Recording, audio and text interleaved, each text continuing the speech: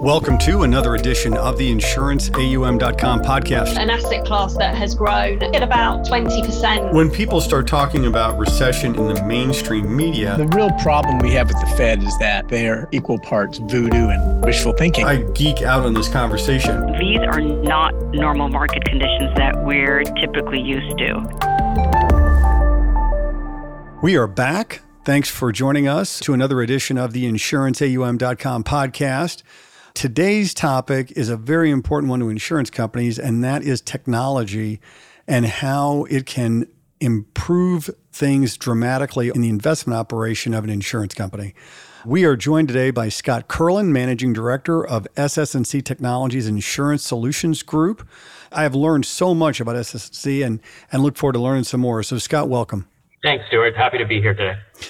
All right, so we're going to start this one off like we start them all. What's your hometown, your first job of any kind, not the fancy one, and a fun fact? All right. Well, my current hometown as of 2 years ago is sunny Charleston, South Carolina. I was a New Englander at heart, and the COVID pandemic brought me south with my wife and young daughter. Let's see, my first job was not terribly glamorous. I was scooping ice cream off of Cape Cod during one of the first summers because I wasn't old enough yet to serve alcohol or wait tables. So I had a really strong right arm for most of the summer. That's perfect. And what's a fun fact? I almost went to university for music, piano in particular, but then decided to focus on finance and keep piano as a hobby as opposed to my day job. That's a good decision. I mean, why would you want to be Elton John when you could be in the insurance asset management arena? I mean, that I can't sing. and there's that. So one of the things that's happened, and SS&C is a platinum member of ours on our platform, and very happy to have you on. I got a real eye-opening education about all of the things that SS&C Technologies does. I was not well versed. I'm quoting off the top of my head, and correct me where I get it wrong, but you're about a $16 billion market cap, 24,000 employee tech firm that runs a lot of the backbone infrastructure in the financial services industry as a whole, right? So can you tell us a little bit about SS&C and kind of the broad brush strokes, and then specifically, like, how do you work with insurance companies and investment managers?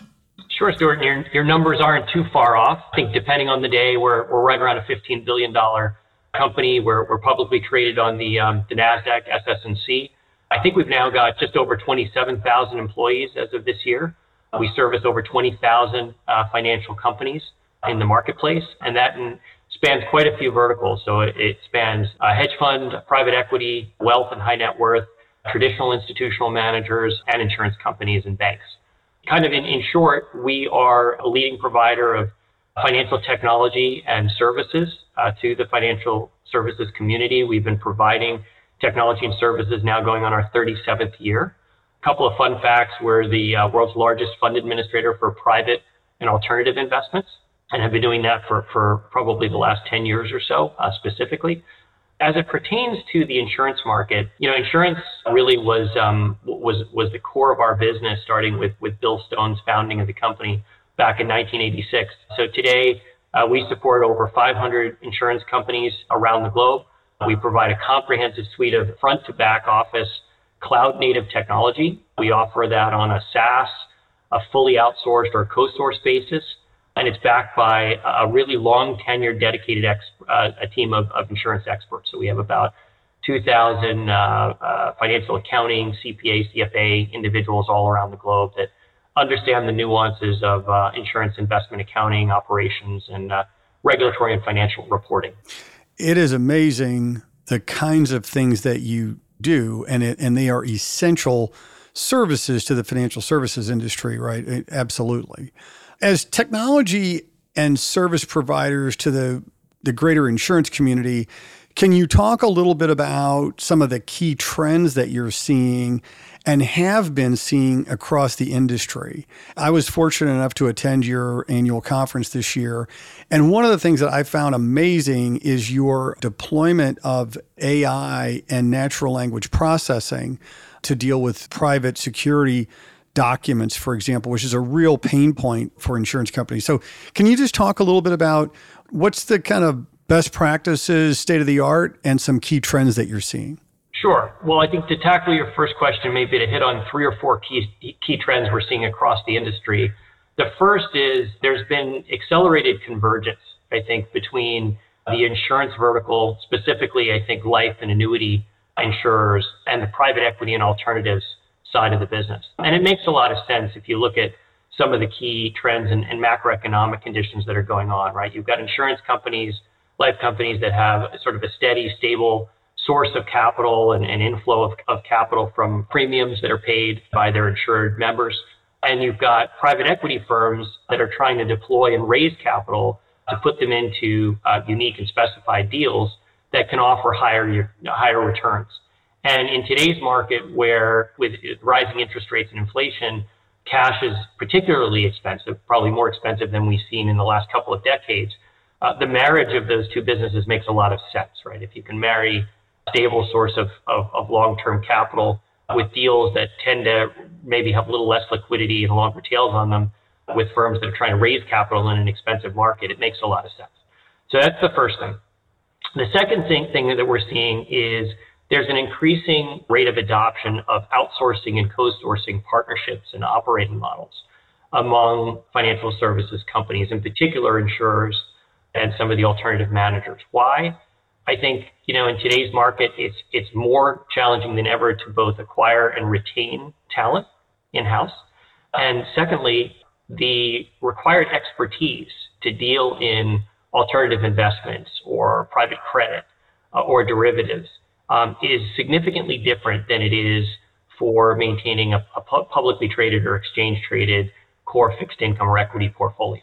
And so it's a combination of the need for the expertise and the challenge of finding and retaining talent that we're seeing an increasing trend towards leveraging outsourcing partners that have both that expertise and the talent at hand. The next 2 trends, I think, to mention, there is an obvious migration to cloud-native technologies with increased workflow, interoperability, and flexible data architecture, marrying different data sets, having systems that are interoperable and compatible with both on-prem systems and other cloud systems is key, and just being able to sort of upgrade and maintain technology in a cloud environment, especially when you've got hybrid workforce and remote work and things like that going on. There's definitely been a trend there. And then the last thing I think is there's an increased focus on ESG and regulatory compliance and reporting controls, specifically in the insurance space, in light of greater market volatility and uncertainty. So, bigger focus on risk and reporting than, maybe there was over the last couple of years. And part of that is driven by the complexity and the need for heightened transparency as insurers get more and more involved in more opaque investment opportunities. So I think those are some of the trends. And if you think about all of those trends, right, they all come back to your earlier point, which is as soon as you move away from plain vanilla investment portfolio into non-exchange traded, non-publicly traded or listed securities, there are a host of challenges that come up around non-standardization, right? You have documentation and deals that have different forms of data, different forms of paperwork, different ways information is delivered by external managers, limited partners, general partners, banks, agent banks, that need to be brought in, reviewed, processed, accounted for, and reported on in a very efficient, scalable manner. And the traditional world didn't lend itself nicely to that, at least at the pace of which funds are flowing into the private market sector.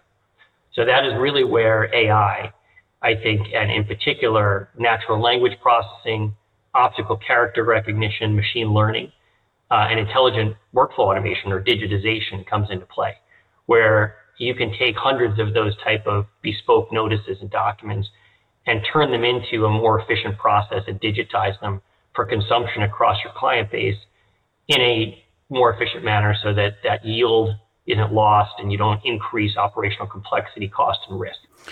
And just one of my roles, Scott, on these podcasts is to be the dumb guy in the room. And so I'm going to ask you to unpack a couple things that you said. You said cloud native, and then you said on-prem.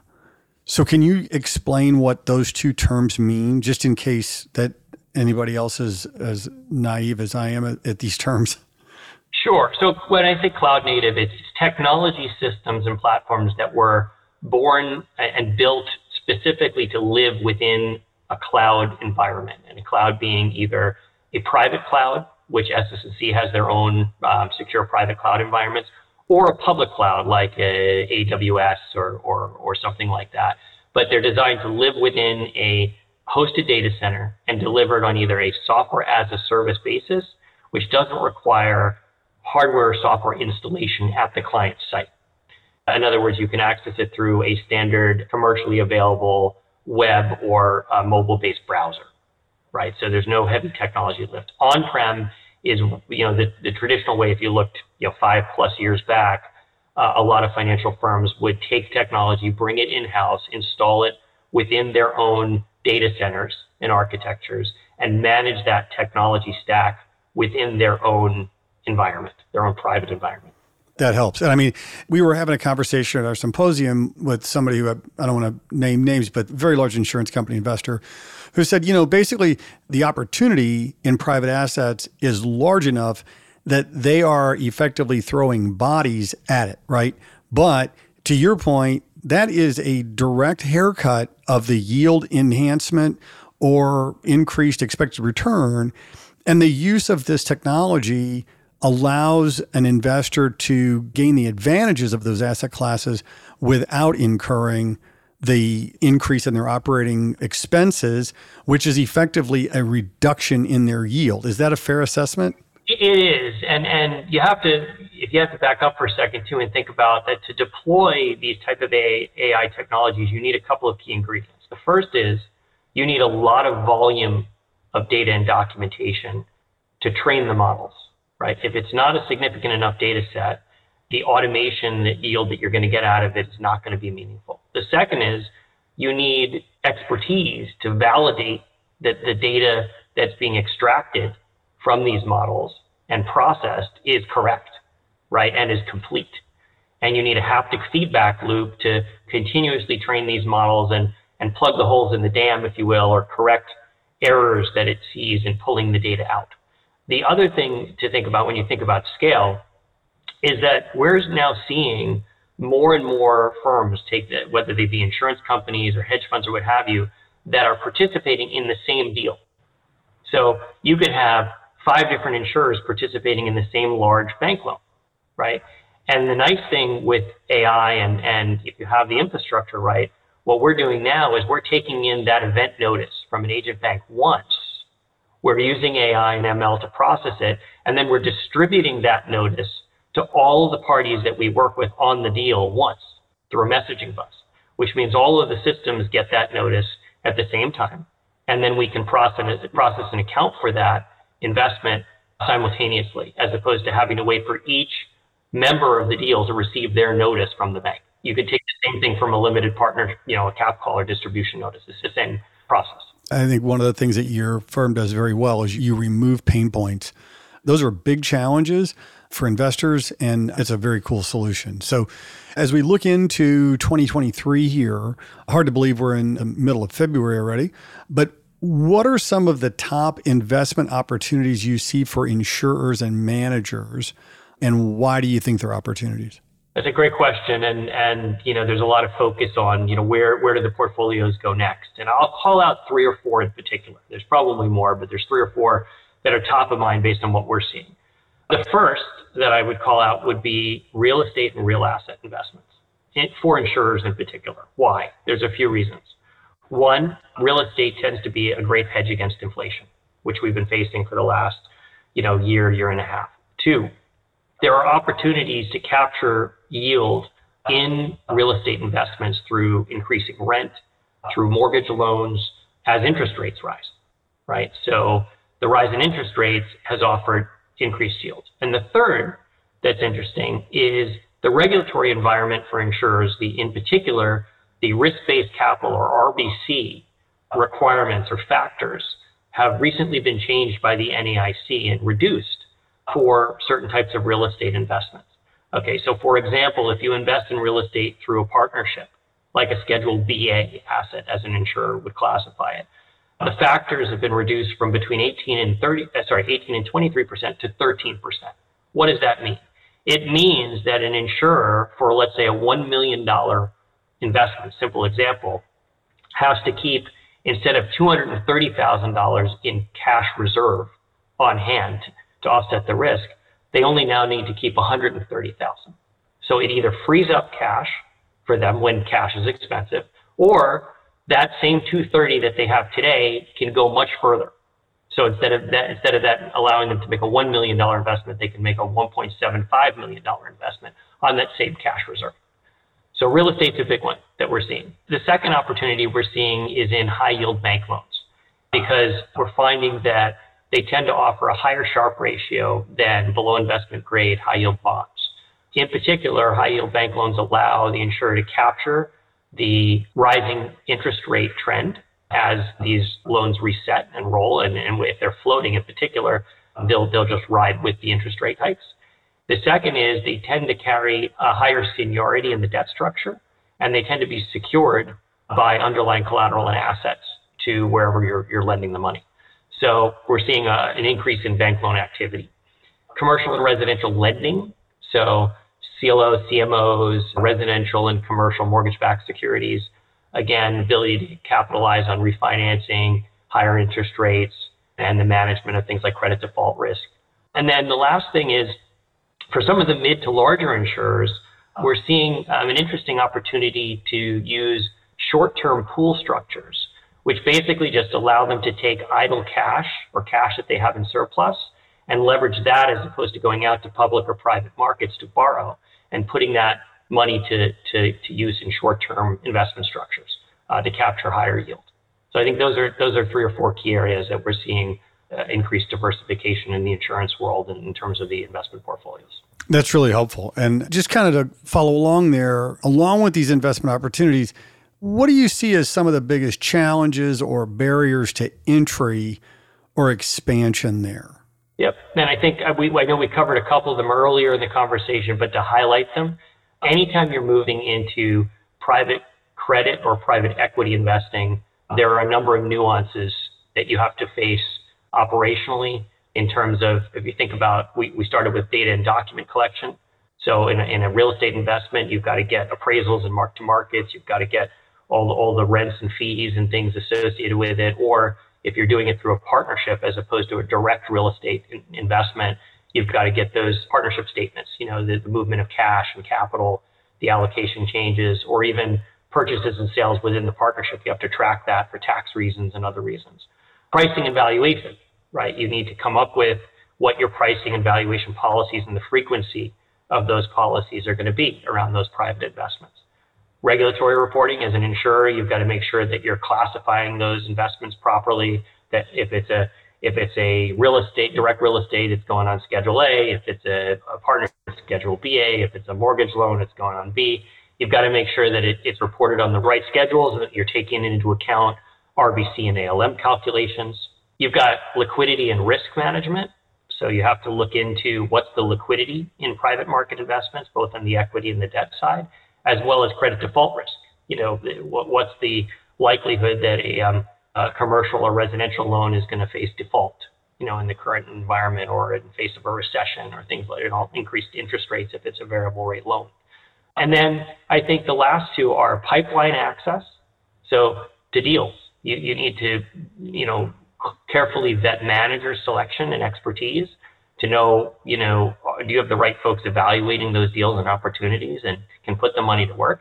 And then operationally, you need the infrastructure to be able to do that at scale, either that through your own technology or through an outsourcing or co-sourcing relationship where somebody can go in and process the nuances of those deals efficiently, let you manage the risk, and let you continue to go about sort of business as usual and make sure you meet your regulatory and filing obligations on time.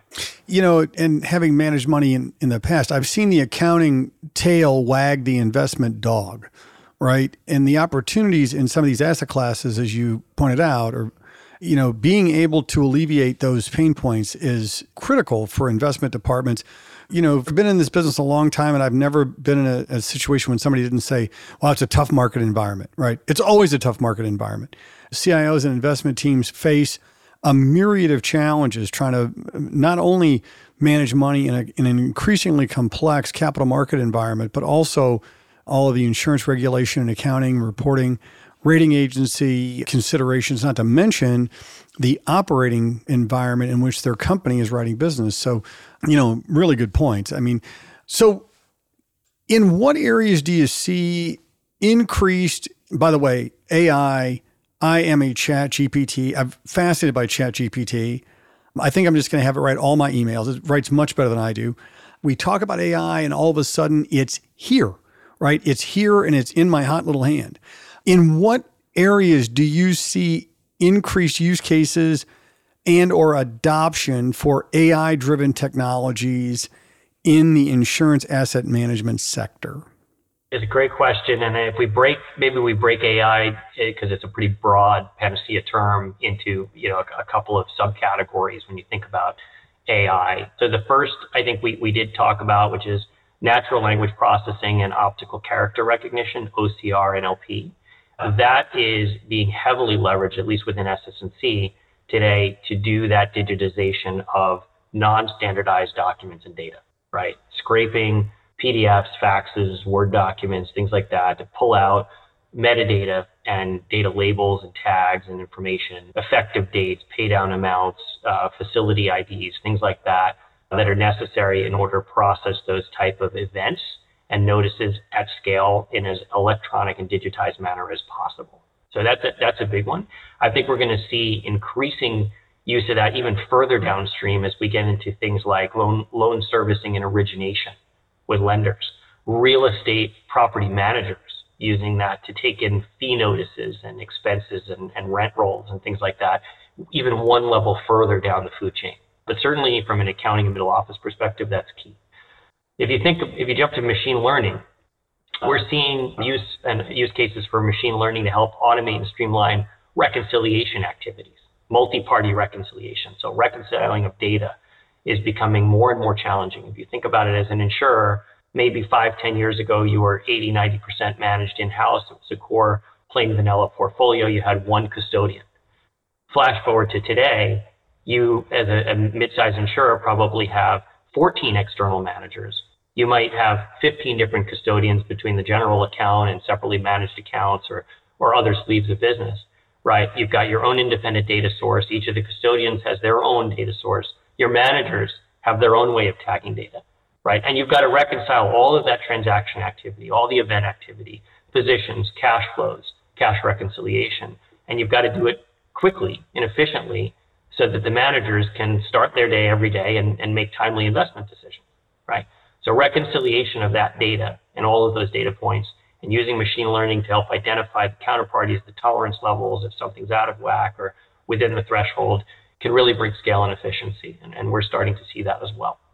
And then the third area is a little more broadly around intelligent workflow automation. So think about the digital worker, right? And so SS&C last year acquired a company called Blue Prism, which was a leader in the digital automation and intelligent automation and workflow space. And we're using that both internally to digitize some of our own processes, right? To where we don't, instead of us having to hire 10 more people, if we can make 3 or 4 of those people digital workers to augment our existing staff, we can do that faster, and those digital workers can be very efficient, and they can help bring and increase service levels and response times for our clients and our own processes.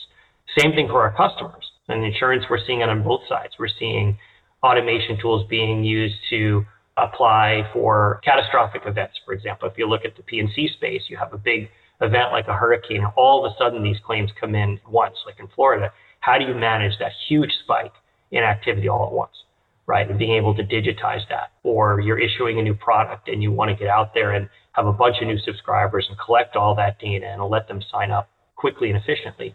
Automation of those workflow processes and doing that at scale is really important. So we're seeing a lot of digital automation efforts as well in that space.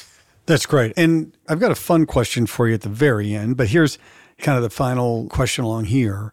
What are your final thoughts or advice that you could offer the insurance investment community as a whole?